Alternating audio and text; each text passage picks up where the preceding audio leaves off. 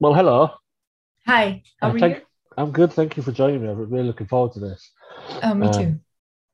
Obviously, we shared one of your films last year as well, Aha. but we didn't get a chance to chat. And this year, there's two, Yes. which is excellent. Yeah, I really enjoyed both films. They're quite similar. I think that's good in that you've got a sort of style that you carry to both films, um, but they obviously are very different subjects. hmm So before we talk about Gandalf Hide and Seek, tell us about your background in film. How did you get to where you are today? So I studied from Chapman University. I did my grad school from there, and before that, I was in Delhi, in India, where I studied English literature. So it was all in grad school where I learned about filmmaking and had some practical training. Before that, I always loved films and loved enjoying films, analyzing them, and figuring out, watching a lot of films that I deem as bad, and just figuring out how they can be better. So I think Yeah, that's where it actually started, and that's where the seed was sown. right, okay. Um, so the Ghazal, is it Ghazal? How do you pronounce it? Ghazal. Ghazal, good, got that right. How did that come about? Uh, so we, so that it was actually quite an interesting process because initially I wanted to shoot it at a refugee camp in Greece, and I went there and I volunteered for 2 weeks. And during my volunteering, I interviewed a lot of refugees, and I met a lot of them, spoke to them about their experiences in the camp, especially women who go through their period and how if they have access to basic necessities, and most of the time they don't.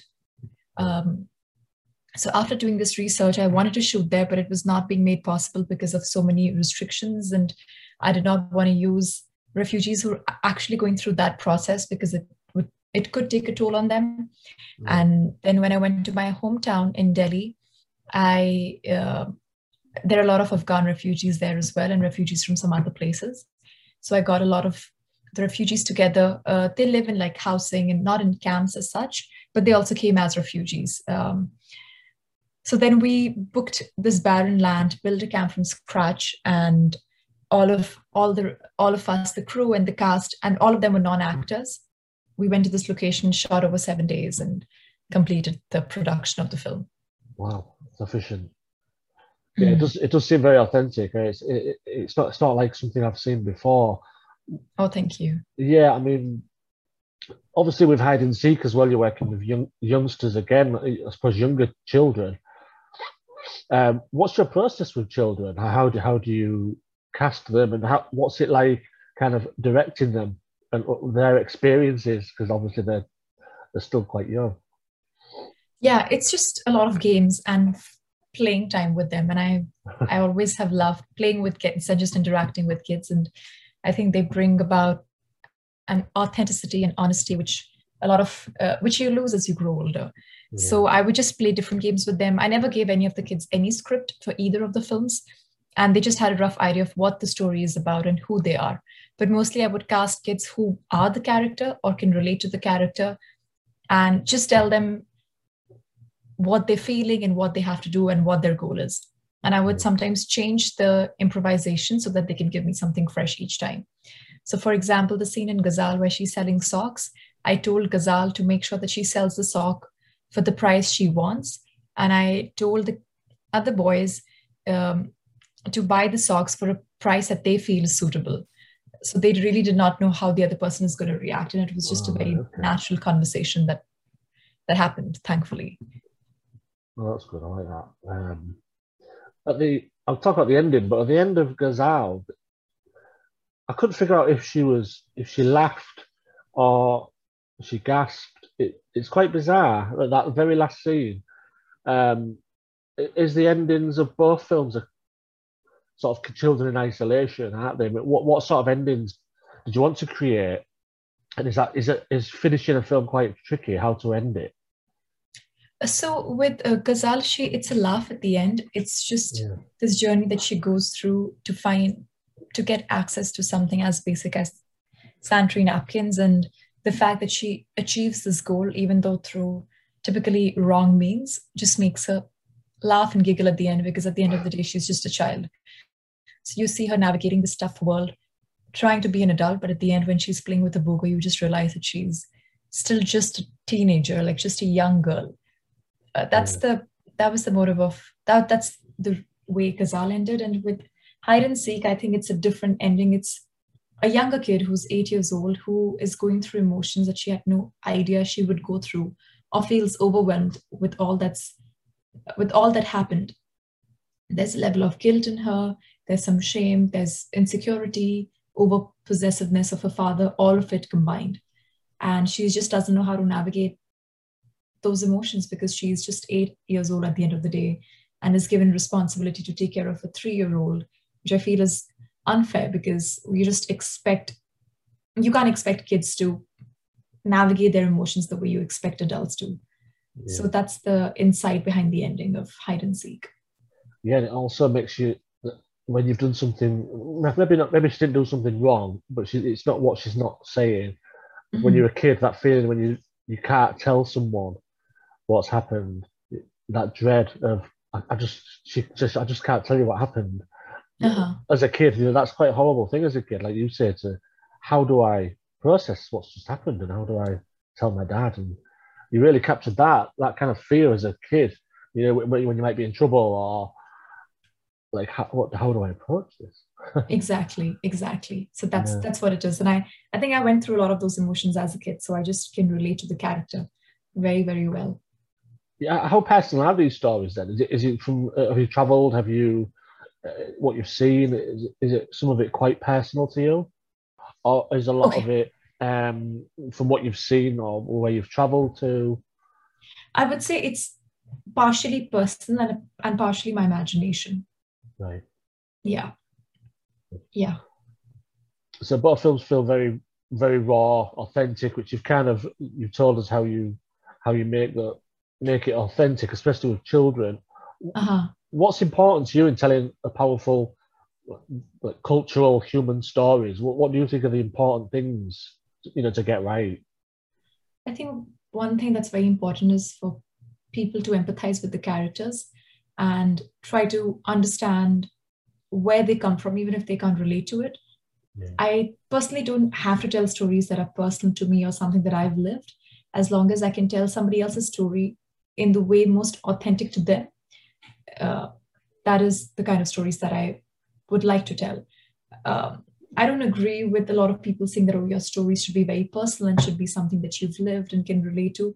Right. Of course, that is important for certain films that you make, but not always. I don't think I've lived a pretty privileged, easygoing life, and there are some stories that I can tell which would be compelling, but I don't think it's important for the world to know when the world is just more decisive than ever before. I think there are way more other communities and people who go through, who really live life in the best and the worst circumstances. And even though I cannot relate to them, I think if I can workshop with them and tell the story and make people empathize with them and understand where they come from and what their thought process is, I think that's pretty important to me. Like, for example, just before this meeting, I was reading news articles. There's a bomb blast in Kabul, right? And there are a lot of people who died, including US military people and Afghan people. But everywhere, over all the headlines just says, they blasted Kabul. US personnel also were killed. So it's almost like, okay, of course, I feel really bad for the people who passed away, no matter what their ethnicity or where they come from. But the news is just highlighting that US people were killed, not that even Afghan people were killed, as if somebody's life is more precious than the other. So I think that's why I really care about stories, just introducing characters who we don't really meet in our daily life and understanding that their life is as important as ours. It's a bit strange how they do that. Yeah, it's just the social hierarchy. Yeah. In wherever you go, and it's based on different things. It can be based on gender, race, your class, so many other things. And I just feel that just creates more divide, and it's just so unfair and unjust. Would you say you've learned something more about cultures then in both of these films? Have you learned about how people live and where they're from? I especially the fact because I volunteered in the refugee camp, I met a lot of refugees from Syria, from Afghanistan, Iraq, and other places. And I was, I couldn't believe the positivity and the warmth they shared with me as a stranger, as a volunteer. Mm. And there were just so many wonderful people that I came across. And um, I, I even shared a couple of meals with them. They'd cooked for me. So even food is such an important part of culture, and just the way they are and how welcoming and warm they are.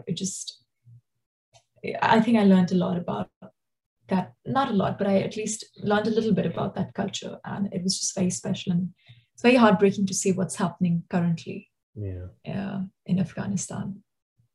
Yeah. So do you have any regular collaborators? Photography in Ghazal was particularly brilliant. Is there? Do you have people you work with regularly? How do you get your crew together? So both of the for both the films, the crew members were from school, Right. from my film school. So I had worked with Connor Vickers, who was the cinematographer for Ghazal, for a short film that we made a year before that. And this was the second time that we were collaborating.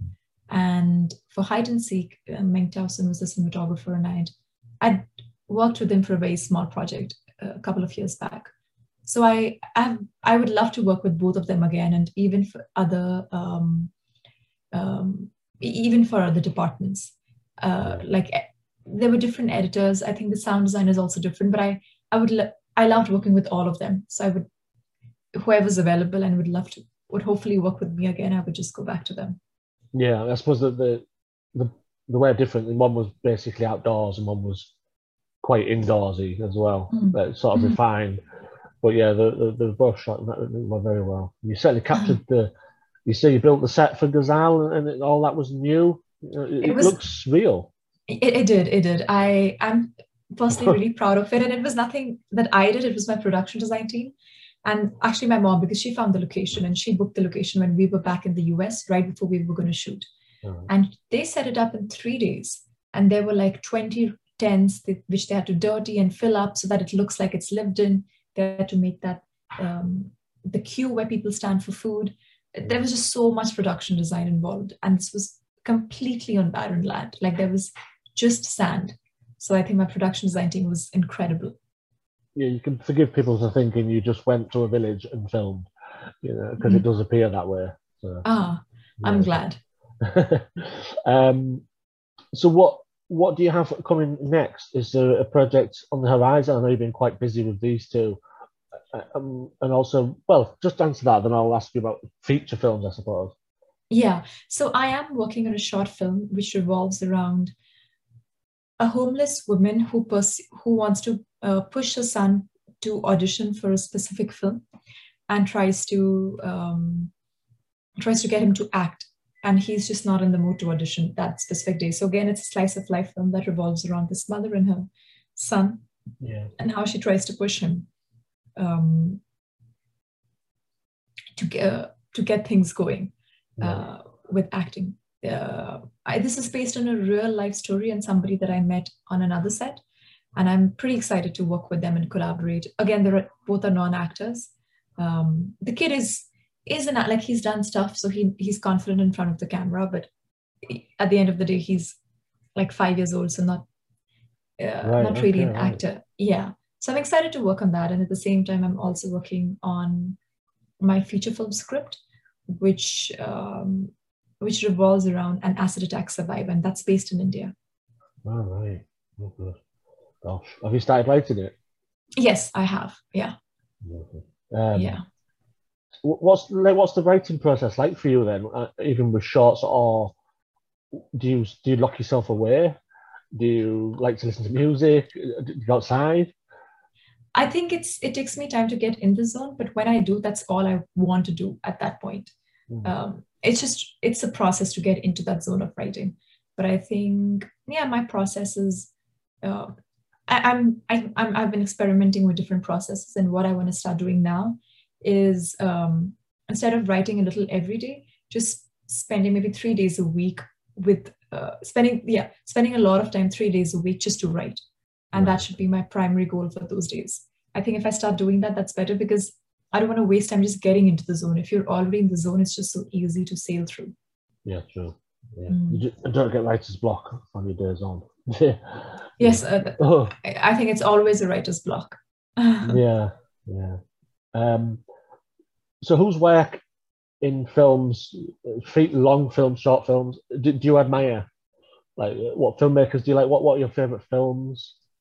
I think two of my favorite filmmakers would be Asghar Farhadi. He's the Iranian filmmaker, and Nadine Labaki, who's the Lebanese filmmaker. I just love how they deal with naturalist themes and moral ambiguity, and even work with children. It just has it all. So these two are my, I would say, top two. I also like the craftsmanship of Alfonso Cuarón and how he directs with the camera and the way he sets the tone of the film. I have a lot of, these I would say are my top three. And then I have a lot of favorite films, but it could just be like the one film that I loved and not the others. I also, of course, love Bong Joon-ho, but that's not a style that I would replicate. I just really appreciate what he does and the way he does it. Yeah, would you say replicate like Farhadi then and Labaki a little bit? Yes. Yeah. If you had to, then what's something you would like to say to other female filmmakers, whether they're aspiring or established? Is there any advice you'd give them? Anything you'd tell them? This is an advice that I heard from somebody else, and I really loved it. From another female media personality. And so I'm just going to copy her and share that, because I don't know how many people have heard it. But I don't think as filmmakers, and you're always a leader of your group, right? As the director, you're like the captain of the ship. I don't think we need to replicate the way a man does his work just because that role is more filled by a man. I don't think we need to fit into a man's shoes to be able to make films. We can just do it the way we do. I'm not somebody who's very I am myself even on set, and of course I have my own shortcomings and I have to get better, and I can always keep getting better, but I don't think I need to behave like a man to ensure that everybody listens to me. I think I can be who I am and bring in the qualities that I possess as a person and more so as a woman, and lead my crew to the best of my potential.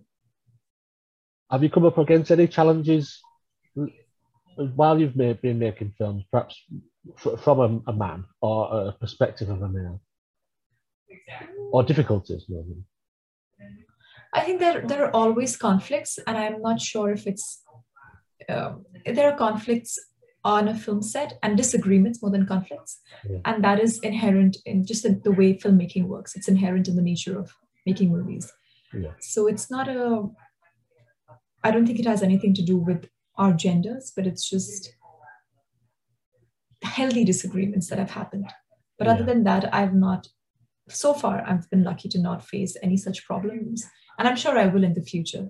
So I hope I'm prepared for it. But even if I'm not, then I think in the process of it, I'll get prepared. Yeah, hopefully, Just about the Femme Filmmakers Festival, then, I know you saw parts of it last year. Will you be following it in the next 10 years? 100%. I'm very excited to watch the other films as well. But yeah, I definitely want people to see this, because these were two very highly rated films with the jury. Thank you. They really loved them, and a lot of people didn't know that it was the same filmmaker as well. So they watched them, and then when I told them, they were, oh, right, okay. Oh, I'm so glad. Yeah, so I was so glad that we got in touch again after Ghazal last year. I really enjoyed that, and we'll review it again. Thank you so much. Perfect. Also, I was curious to know. So you said is it a film festival or more like a competition? It's a film festival, but it's online. It's not like an official like Toronto, but it's something I've been running for 6 years now, and hopefully it's going to grow. I'm sure it will. Yeah, I mean, it's good that it's virtual, because it kind of works that people don't have to queue up and travel across the country, and they can watch these things online, especially with short films, which nobody watches. Yeah. And it kind of that's that and the female filmmaker thing, but the short films as well is I really want to be an ambassador for that because Mhm. there's so many great short films that I people just agree. aren't watching. I totally agree. I think short films are just another art form, and I love watching shorts. Well, it's been great talking to you. Absolutely. Yes, really nice chatting with you. I'm sure it's super late right now in the UK. It's 8:30. It's not too bad. Okay, then that's nice. It's not super late just yet. Um, Brilliant. Well, thank you very much, and hopefully we'll speak next year when you submit another film. I hope so. Yes. Thank you so much. Thank you very much for your time. Bye bye. Bye for now.